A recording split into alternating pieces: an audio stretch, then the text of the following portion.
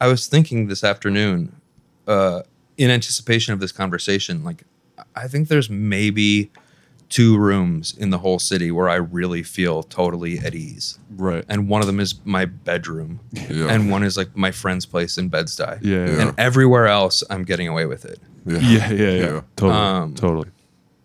And, you know, I think we both ended up with decent jobs for that problem. Right. But anyways, so I had that early obsessed with New York introduction. And that ended up being a very photographic thing because without friends or any kind of social scene to hide behind, I would bring a camera and it would be a reason to go to a show by myself because I could hide behind my camera and stand in the front row and just snap away. Yeah. So that was kind of formative, but I didn't know why. Like I wasn't ever seeking out work as a photographer. I always wanted to be a writer. And so that kind of worked for me. I mean, I worked as a writer for 10 years. And the photo thing just developed totally organically on the side because it was my passport to an uncomfortable room and it was always interesting and I wasn't that good at it. So it was nice to always have something to learn. Yeah. And I didn't have to ask anything of it. Like it had nothing to prove. It didn't have to be good. Yeah. It was just like my friend. Yeah. And then, things just kind of roll into their next phase. And the last frontier of my writing career, unless it comes back, was that I was working at Nickelodeon. Nice. Wow. Where I was what was I called? It was like the animation manager. Whoa. Which just meant that I was writing all of the web content that supported the cartoons. Mm-hmm. So literally writing SpongeBob SquarePants quizzes for 6-year-olds. And That's it was, fire. it was great. Yeah. It was great. But like on the list of places where I didn't belong, it's like a big standout. And I knew it the whole time. And I think that gave me a certain charm and value in that room, but not one that I was really genuinely interested in. Mm-hmm. Yeah. And then suddenly I had a camera on my phone and could get away with anything. Mm-hmm. Yeah. And all these pictures of the city that I had imagined but was too scared to take, Yeah. I could shoot all day. Yeah. And then I saw that I thought they were kind of good. Yeah.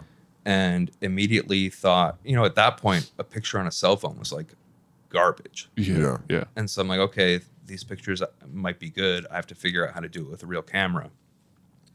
And then my whole energy just really shifted into that focus. And I started doing it like crazy. And then Instagram came into the world and it became this sort of, I don't know, a vehicle for social advancement and validation. Right. And I just went nuts with it.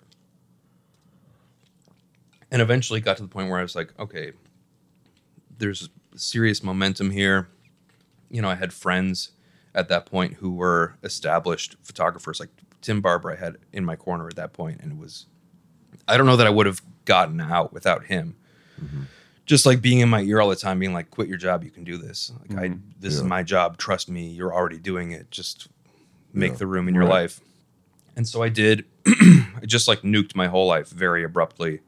And was broke for a couple of years and hustled and humiliated myself and, eventually stabilized. And, it's don't get me wrong, still humiliating and unstable. And I don't trust it for a second, but at least I have settled into sort of a self-satisfying routine. And like, no matter what's happening with work or with jobs, I'm going to work every day and do my thing because it's...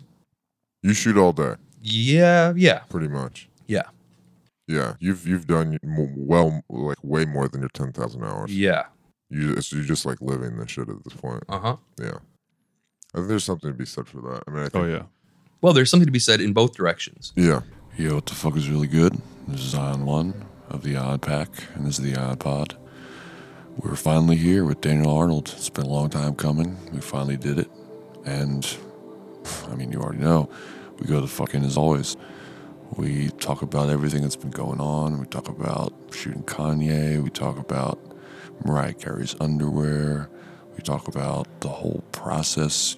You already know we go to fucking as always. So if you want to hear the full thing and see the video, which I already know you do, go to patreon.com/theionpack and you can hear the full thing. And we go to fucking as always. We really do.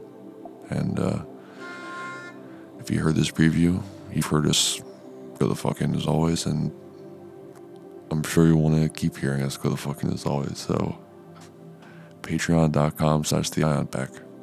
You already know. Patreon.